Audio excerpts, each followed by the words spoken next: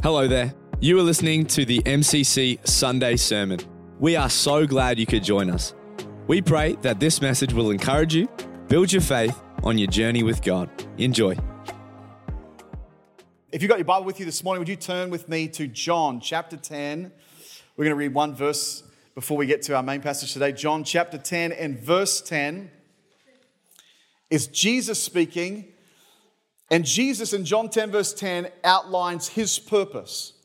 That if we're to join him in his purpose, this is Jesus's purpose. John chapter 10 and verse 10, it's on the screen behind me. Jesus said, "The thief comes only to steal, kill, and destroy." If it's stealing, if it's killing, if it's destroying, then probably somewhere in its orchestration, there's an enemy involved in that. But Jesus said, "I have come that they might have life and have it to the full." In this verse, in John chapter 10 and verse 10, Jesus highlights his purpose. He highlights four significant values. Jesus says, "I have come," that's proactive. That you might have, that's others focused. Life, that's life-giving.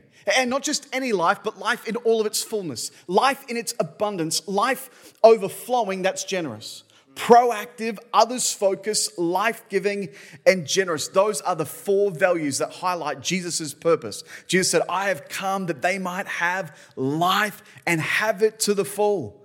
That as people who've committed our lives to following Jesus, that we would join Jesus in his purpose, that those four values would become significant in our lives. To be proactive, to be others-focused, to be life-giving, and to be generous. That's the kind of people that we are. That's the kind of church we aspire to be. Well, last week we talked about the word for this year being a word of strength. And I've got to say that for Elise and I, last weekend was really special for this reason, to watch the church earnestly respond to God. As we prayed for and commissioned and anointed people that this would be a year of strength. I believe this with every fiber of my being, that God's word for our church this year would be strength. How does the church get stronger? Marriages get stronger. Lives get stronger. Spiritual walks get stronger. That God wants to add strength to your life and to mine. And that in so doing, that God would add strength to us as a church. I honestly believe that God wants to be able to add strength to your life. Do you believe that? But if God added strength to your life this year, how would you know? Well, there need to be some measures. And maybe you walked away from last weekend thinking, do you know what? If God's going to add strength to my life, maybe there's some areas of my life that I want to be deliberate about, areas that I want to pray about, areas that I want to build a goal or a vision for God to add strength in this particular area of my life. And you will have areas like that and things that you were inspired about. And I've got some as well. And in each of our lives, we'll have areas where, God, if you're going to add strength to my life, how will I know? Well, I'll know because some of these things in my life will be evident. These will be measures. Well, I actually believe that one of those measures is the prominence of these four values in our life. Proactive, others-focused, life-giving, and generous. Think about it. A strong church is a proactive church. How can you tell that it's strong? Well, one of the ways you can tell that the church is strong is that it's proactive. It's not keeping the aquarium, it's becoming fishers of men. We're not waiting for things to happen and hoping on the sweet by and by. No, we're the kind of people who get on the balls of our feet and make some stuff happen because we serve a God who's proactive, so we want to be. By the way, in our church, if you're new, we do this thing called back the clap. If any person claps, even in an awkward moment in this service, you have to clap along with them, all right? So a strong church is a proactive church. A strong church is an others-focused church. How can you tell that it's strong? Well, it's others-focused. It's not looking inwardly, it's looking outwardly. I love the fact that we have windows on this side so that when it comes to that moment of prayer in the service and you're thinking, what can I pray for? You can look out the window and know exactly who it is you could pray for, right? We are others-focused. We are outwardly looking. A strong church is an others-focused church. A strong church is a life-giving church. Come on, a strong church is a church who knows how to be able to lift their hands in worship and have a joke at the same time. There's some strength in that, right? If you need like a long warm-up before you can laugh, That's not strong. But strong is being able to be spiritual and also be able to have fun. That this would be a life-giving church. That when people walk in here, they'd walk out feeling buoyant. They'd feel like weight has come off their shoulders. They'd feel like no matter what I face this week, I know I've got a God who's with me. I've got hope for my future. That we would be a life-giving church. A strong church is a proactive church. A strong church is an others-focused church. A strong church is a life-giving church. A strong church is a generous church. Always trying to find ways, right, to be generous. Why? Because generosity unlocks people's hearts.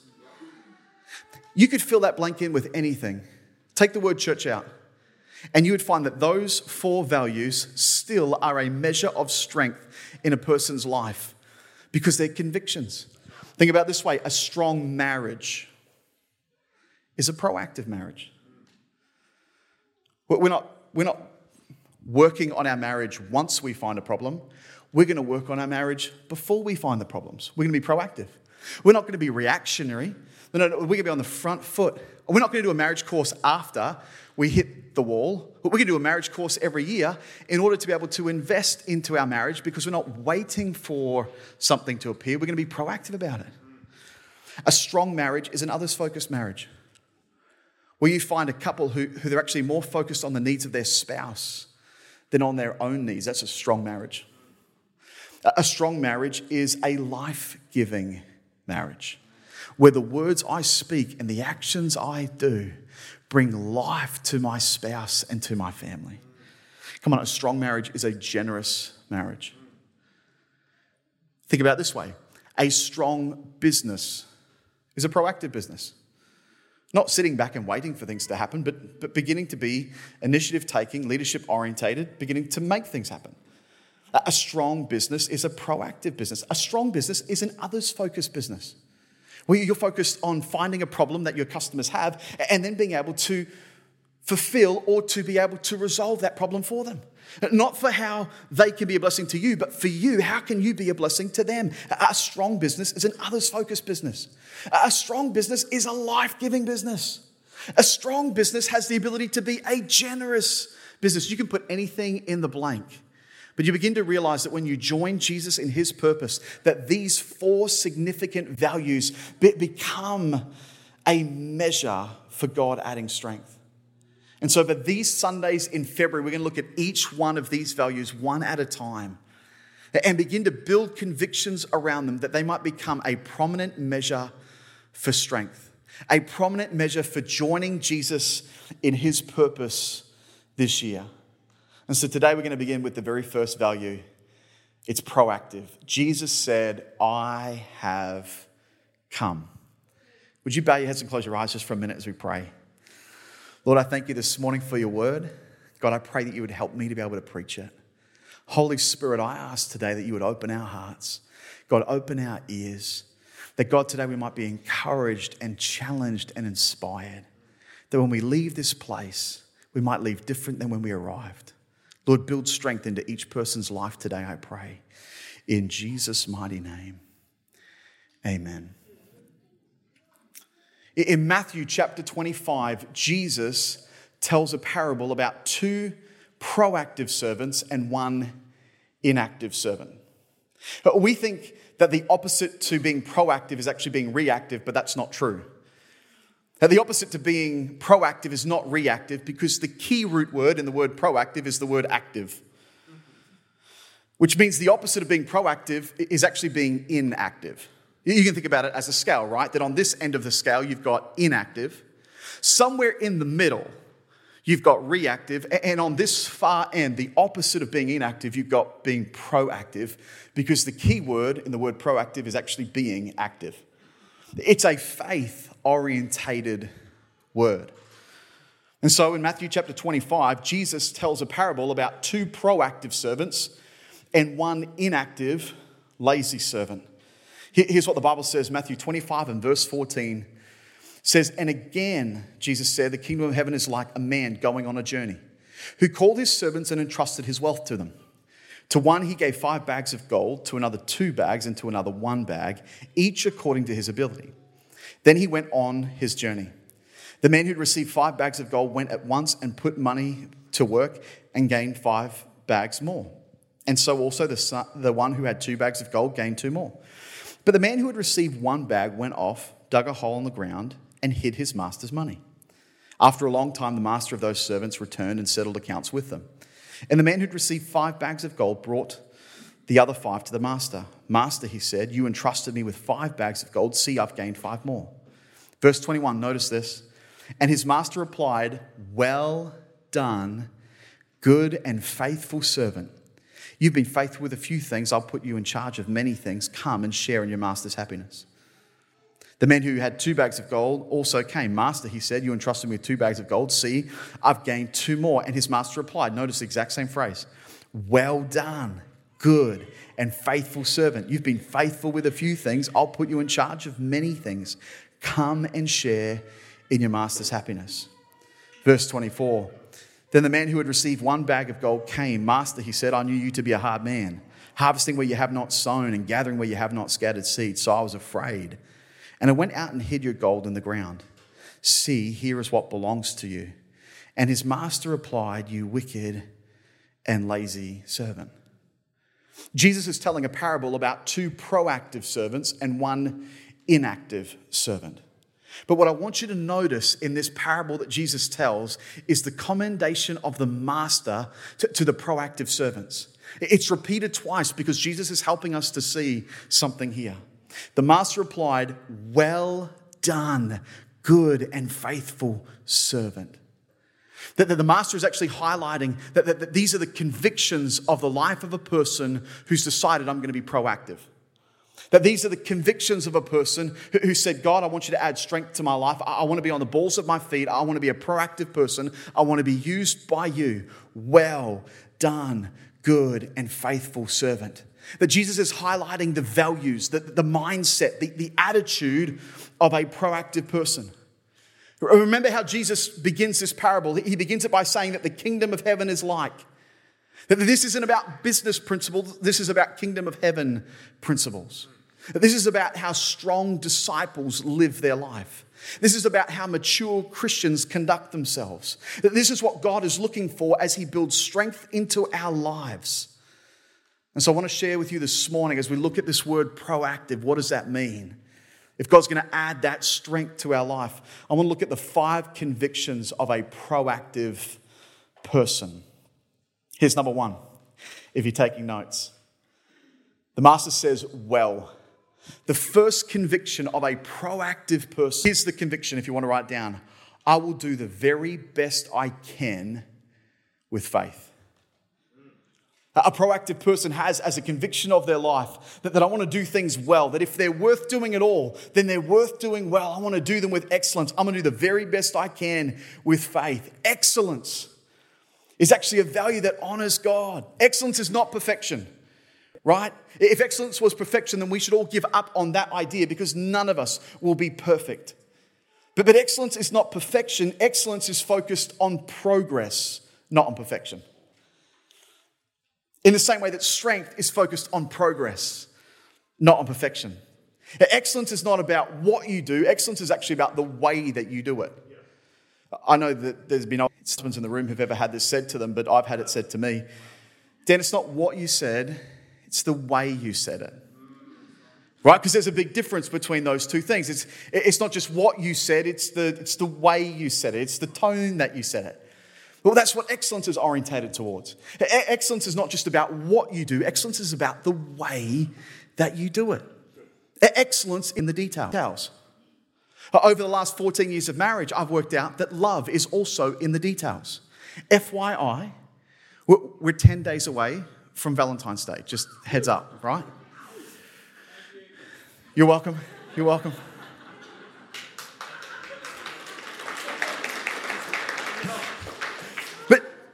Excellence is in the details. Love is also in the details, right? Which means when you do things with excellence, you communicate love. Why does excellence matter to God? Because excellence actually reflects God's own nature. Because everything God does, he does it with excellence. Think about creation. In the first couple of chapters of Genesis, God creates the entire universe. And it's interesting that at the end of each day, God sits back and he looks at what he's done and he says it's good. And he comes the next day and creates and says it's good. And he comes the next day and he says it's good. Genesis 1 verse 31. God saw everything that he had made, and indeed it was very good. God didn't create and sit back and think, it's close enough. It's about right. You know what? It's close enough. No. When God does something, when God sets his mind to it, God does it with excellence because it's a part of his nature. It's a part of his character. He can't help but do the fact that not just the very best, but because God, by his nature, is excellent. Think about the fact that not just what God does is excellent, but God himself is excellent. Psalm 8 verse 1 says this. It says, how excellent is your name, O Lord. Even God's name is excellent. Think about Daniel in the Old Testament. That here is a young Hebrew boy who's taken, and all the best and the brightest of Israel are taken, and they're taken into captivity, and they're sent to be able to serve in Nebuchadnezzar's kingdom. That they take the best and the brightest and they put them alongside the Babylonian best and brightest. That they put all the good looking, all the smart, all the people that look a lot like Cooper Og. They put them all there like Dara. They put them all there together, right? These are the cream of the crop. And yet there was something about Daniel that caused him to be able to stand out.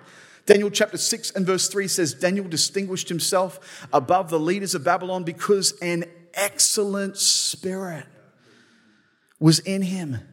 And the king gave thought to settling him over the whole realm. Why? Because everything Daniel did, if it was worth doing, it was worth doing well. There was an excellence in the spirit of how he did things that caused, even when they put all of the best and the brightest together, there was something about Daniel that caused him to stand out to a pagan king who at this stage did not even believe in God, but could tell there was something special about this person. A proactive person values excellence. A proactive person asks the question, is this really the very best that I can do? A proactive person who values excellence thinks, if it's worth doing, then it's worth doing well. That excellence would become a conviction, a strength of our lives. Here's the second one. Well done, the master says. Done stands for persistence. Here's the conviction. I'll do whatever it takes. Genesis chapter 2 and verse 1 says, thus the heavens and the earth and all the hosts of them were finished. Isn't it awesome that God actually finished creation? Like didn't leave anything out. Right? Because for you and I, we might have left something out. Like gotten through and thought, yeah, it all looks pretty good. I think I've forgotten something. Maybe gravity? Imagine if God left that part out. Right? But God, right, doesn't just do things with excellence. No. God gets things done. He gets them finished. Matthew chapter 6 and verse 10, thy kingdom come, thy will be done. Done. As you study the scriptures, you begin to realize that the heroes of faith throughout the scripture were just people who weren't particularly brilliant, who weren't necessarily particularly gifted. They just were people who got stuff done. They got things finished. Think about Noah. Imagine if Noah almost finished the ark. It'd be a very different story, wouldn't it? Like we almost did, like we built the whole thing, we just forgot to put pitch on the outside to waterproof it. It looks good, we just didn't get it quite finished in time. Genesis chapter 6 verse 16. You shall make a window in the ark and you shall finish it and set the door of the ark on its side. Think about Moses, Exodus chapter 40 and verse 33. And so Moses finished the work. When you read through the scripture, you realize that people who were used by God were just people who were persistent enough to get it done. You can think of lots of examples of this, right? That when you think of people like Noah spends 120 years building an ark. I'm sure there were lots of days where he thought, is this really worth it? Is this really what God wants me to do? Am I sure I heard God right? It's not, the scripture does not tell us that God came back every other week to be able to remind Noah. No, God speaks to him once, and on one word from God, Noah begins to commit himself to be able to build an ark. And when the rain came from heaven, I'm pretty sure he was glad that on that day he'd actually followed through and finished what God had asked him to be able to do. If we're committed to getting what God has called us to do done, then we must refuse to make excuses. If God's going to build strength into your life and mine, then I reckon one of the measures will be that excellence will become a conviction of our life, but also that persistence will become a strength of our life. Benjamin Franklin said this. He said, "He that is good at making excuses is seldom good at anything else." Florence Nightingale said, "I attribute my success to this. I never gave nor took any excuses." Come on, a person who's got strength built into their life realizes, I can make excuses or I can make progress, but I can't make both. It's my choice. Think about Solomon. He was the wisest man who ever lived. This is what the scripture says of Solomon in 1 Kings chapter 6 and verse 14. So Solomon built the temple and finished it. 1 Kings 7 verse 1. So Solomon took 13 years to build his own house, so he finished all his house. It's not just that men and women in the scripture who were used by God were people who were persistent enough to finish, but God himself is a finisher. Philippians chapter 1 and verse 6, being confident of this very thing, that he who began a good work in you will complete it until the day of Jesus Christ. That when you and I have the strength of persistence in our own life, saying, God, I need you to help me become a little more like you. To be someone who, when I've applied myself to something, I want to be somebody who finishes it. Not just because my wife has given me a list of chores that I haven't completed yet, but because, God, I want to reflect you. I want to be like you, who, when you begin a good work, you see it through. Think about John chapter 19 and verse 30. So when Jesus had received the sour wine, he said, it is finished. And he bowed his head and gave up his spirit. How different would Easter be if Jesus said, I got it almost done. I did most of the work. I've just left you with a few percent left to do yourself. Jesus didn't do that. No, Jesus was able to say confidently on the cross, it is finished, because he had done it all. He had set himself to do the very thing that was his purpose in coming, and he'd done it. And because Jesus got it finished, you and I are the beneficiaries of a grace. We need to do nothing to receive except ask. But that's only possible because Jesus was persistent enough to finish. When I finish, I actually reflect the nature of God. I can believe to finish. I can believe to be persistent. I can believe to get things done because the God I serve is a finisher.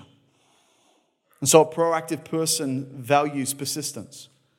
A proactive person asks, did I do what I said I would do? A proactive person thinks, I'm going to do whatever it takes to get this done. Here's the third one. Well done, good. Good stands for humility. If God's going to build a strength into your life and mine, then it ought to be a strength of humility. Here's the conviction for humility. It's that I will keep a right spirit at all times. I got to admit to you, that's a lot easier to be able to say out loud than to actually do. That I'll keep a right spirit at all times. Right? Because no one's offended you yet. Because you haven't been discouraged yet. Because there hasn't been disappointment yet. Right? But at some point throughout this year, you're going to face disappointment and discouragement and offense and things not panning out the way that you thought. And let this be a reminder to you, God, you're building strength into my life. You're building humility into my life, which means, God, I've got a conviction in my heart. I'm going to keep a right spirit at all times. I'm going to keep a right spirit in spite of circumstances. This is about being good on the inside rather than becoming aware of goodness on the outside. We have a culture that is obsessed with outward beauty, but God is obsessed with inward beauty. That humility of heart that says, I'm going to keep a right spirit. Proverbs 25 and verse 28 is a great scripture. It says, whoever has no rule over his own spirit is like a city broken down without walls. That's powerful. That Proverbs is telling us that if you don't rule over your spirit, if you don't make a conscious decision to keep a right spirit, then you leave yourself vulnerable to attack, like a city whose walls have been broken down. The picture is that of a man who has the good things in his life stolen from him because he failed to keep a right spirit. This is the part of the sermon where you just look straight ahead. Don't look sideways. Definitely don't look at your spouse. Come on, we all know people who've had some of the treasures of their life stolen because the walls were broken down and bitterness stole from them. That's why the scripture says, whoever has no rule over his own spirit is like a city broken down without walls. God, builds strength into my life.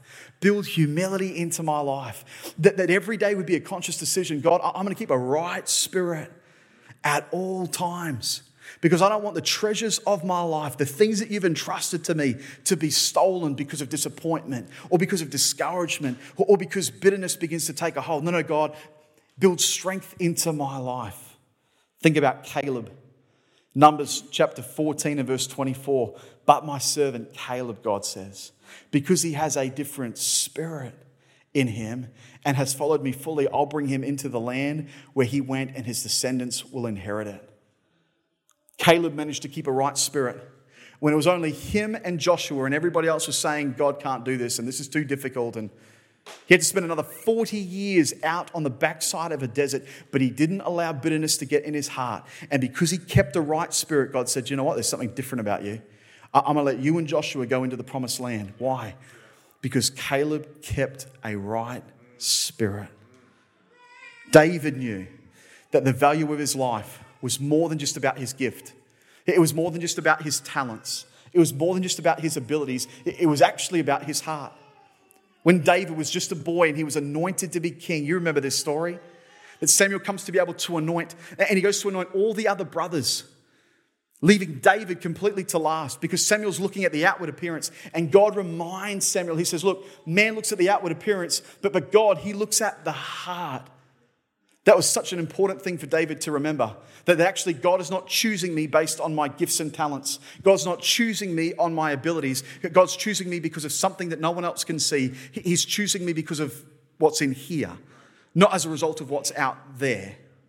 It was the strength of humility in David's life. And that didn't mean that David always got it right. David got it very, very wrong at times.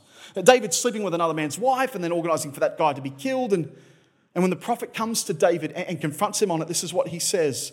He pens this psalm. Psalm 51 is David's response after he gets it really, really wrong. Create in me a clean heart, O God, and renew a right spirit within me. Why? Because David remembered that actually it's keeping a right spirit that is actually the reason why I got God's attention in the first place. And the last thing I can afford to do in my life is to allow bitterness or to allow sin or to allow compromise or to allow discouragement or something else to get. God, I'm going to keep a right spirit at all times, even when I get it completely wrong. A proactive person values humility. A proactive person asks, is this a good spirit? Is this a good attitude? A proactive person thinks, I'm going to keep a right spirit at all times. Well done, good, faithful. Faithful stands for faith.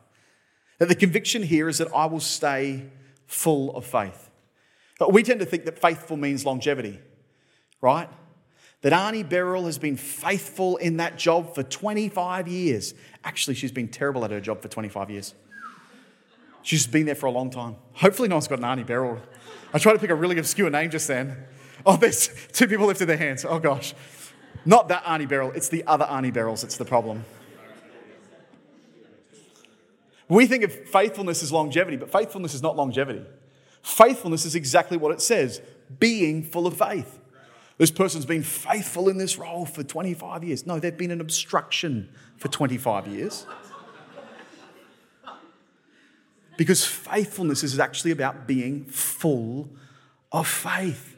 Come on, if God's going to build a strength into your life, then I pray you to be a strength of faith. God, help me to be a person who's full of faith. Let the conviction of my life be, God, help me to stay full of faith. How do you do that? How do you stay full of faith?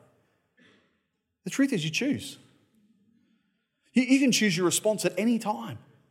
You serve a God who supplies us with a measure of faith. So you get to choose. I can respond in faith or I can respond in fear. I can respond in faith or I can respond in disappointment. Come on, a person who's got God building strength into their life just decides, I'm going to make the choice. God, help me to stay full of faith. God, help me to be reminded of your goodness and faithfulness. Help me to be a person who I'm bringing the tide up, not bringing the tide down. You choose to be full of faith. You don't always feel like it, but you make the choice to be full of faith. There are lots of things that will erode our faith. Discouragement does that. Disappointment does that. Doubt does that. But ultimately, those things will just try to make you choose fear over faith. I remember this is years ago when we were youth pastors, being in a planning meeting with a bunch of young guys. Half of them were in high school and half of them had just finished. And we're planning this thing and attempting to do it. And I'd sort of flippantly said to the guys, I said, well, let's just give it a go. I mean, what's the worst that could happen? And I'll never forget this because one of the young guys who's 18, he's now a pastor of a church in South Africa. He looked up at the whole group and stared me down and said, why would we ask that question? Why would we ask what's the worst that can happen? Why wouldn't we ask what's the best that God could do? That was almost cut there. I've never forgotten it because it struck me. Because I would consider myself to be a person who tries to keep faith as a prominent part of my life, to believe God. But it was such a stark reminder. Why would I ask what's the worst that could happen? I wanted to ask what's the best that we could do? What's the best that God could do? I have to clear fear out in order to be able to make some room for faith. So I remind myself of scriptures like 2 Timothy chapter 1 and verse 7. For God has not given us a spirit of fear, but of power and love and of a sound mind. That fear is like a forest that prevents you from seeing what exists further. Listen to the words of the inactive servant. Matthew 25 verse 25. I was afraid. I was scared. I was fearful. And I went and hid your talent in the ground. That fear will cause you to bury opportunity. Let faith be a strength of your life.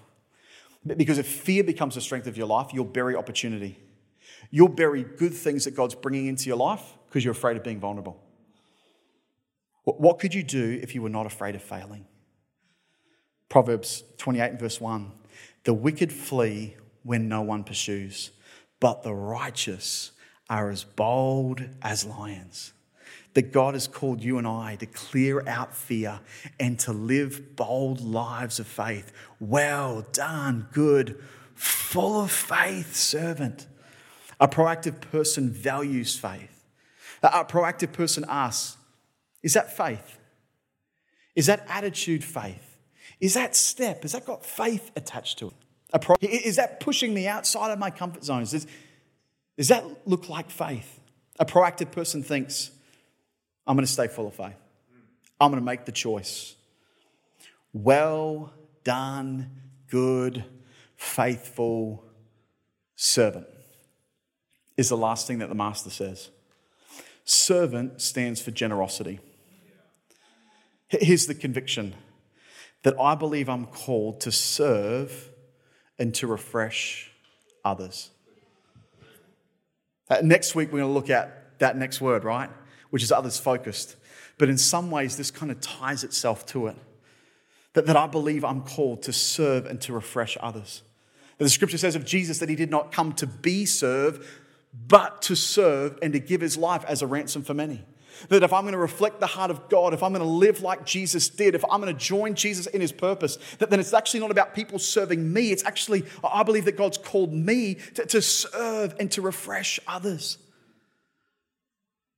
I remember when Johnny and I when Elise and I were pastoring in another church, and Johnny was really little. I remember one night, as I'm putting him to bed, he turns to me and he's just started to work this out, and he said, Dad, you're like the boss of the church, right? I said, yeah, Daddy and Mum lead the church, which really means we serve people. He said, yeah, but like you're the boss. Like people have to do what you say, right? Like, Do you know what that means, Johnny? That means that we actually get to serve other people. He said, yeah, but like Uncle Adam, like he's the kids pastor, like he has to do what you say, right? Which kind of makes me like the kid boss of the church, isn't it, Dad?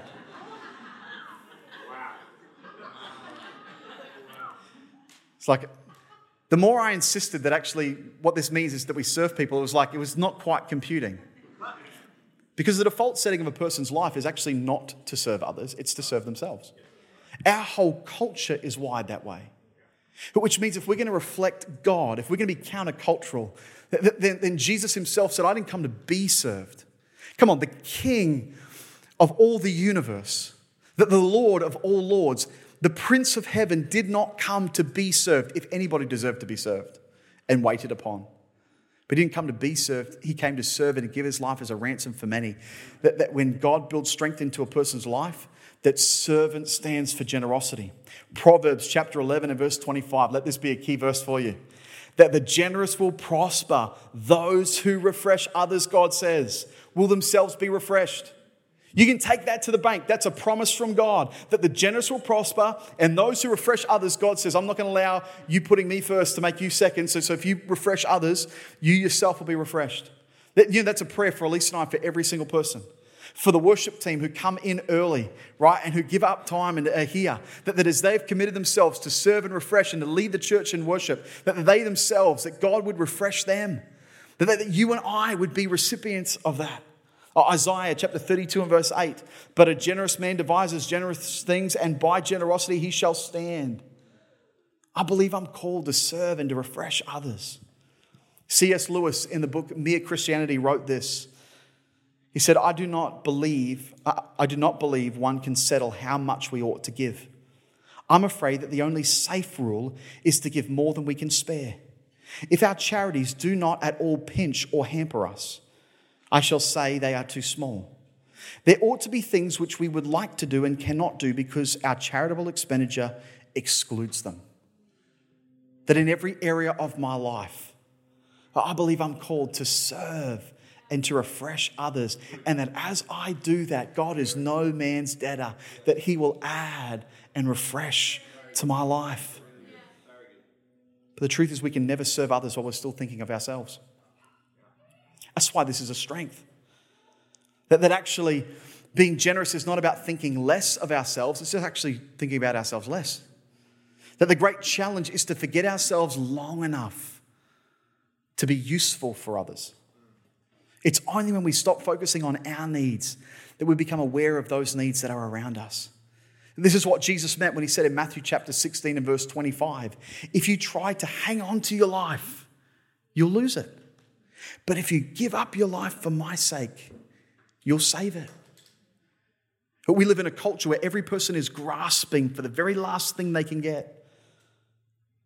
But Jesus said, if you want to hold on tightly to things, you'll find you lose it. But if you give up your life for my sake, to join me in serving others, then you'll save it. When you forget yourself, you do the very things that deserve to be remembered. Come on, think about this. This is exactly what Jesus did. Philippians chapter 2 and verse 7. Jesus made himself of no reputation, taking the form of a servant. To be a servant of God is to be committed to using our time and our talents and our treasure to help others. And that others are helped is the only reward that we need. That people serve, but not for a self-serving reason, but simply in order to be able to reflect God. Here's the truth. Thinking like a servant is difficult because it challenges the basic problem of my life. The basic problem of my life is self-centeredness. So generosity is living by this principle, that when you receive something, never forget it. And when you give something, never remember it. A proactive person values generosity. A proactive person asks, is that generous? Is that more than is expected? A proactive person thinks, I'm called to serve and to refresh others. That God wants to build strength into your life and mine as the worship team comes back this morning. God wants to build strength into your life and mine. How will we know if that strength is being built in? Then I actually think it'll be the prominence of these 4 values. The first one is being proactive. That you and I would have these convictions. Well done, good, faithful servant. That they're the convictions of a person who's decided, God, I want that strength in my life. I want to be a proactive person. Well done, good, faithful servant. That's not just the words you want to hear when you cross through the pearly gates. It's the way you live your life right now. Why is this important? Because ultimately, it's reflected in Jesus. Where did we start this whole conversation? Jesus said, I have come. If Jesus was waiting for us to make our way to him, he would still be waiting. Instead, God, who was proactive, didn't wait for us to try and make our way to him. Instead, he came to us. When you and I decide, I'm going to be proactive, I'm not going to be reactive, I'm certainly not going to be inactive, I'm going to be proactive, then we actually reflect God himself. The Bible says in Romans chapter 5 and verse 8, but God demonstrates his own love for us in this. Demonstrates is in the present and continuing tense. This is not like God demonstrated it once and you all better remember it. No, this is how God continues to demonstrate repetitively over and over again.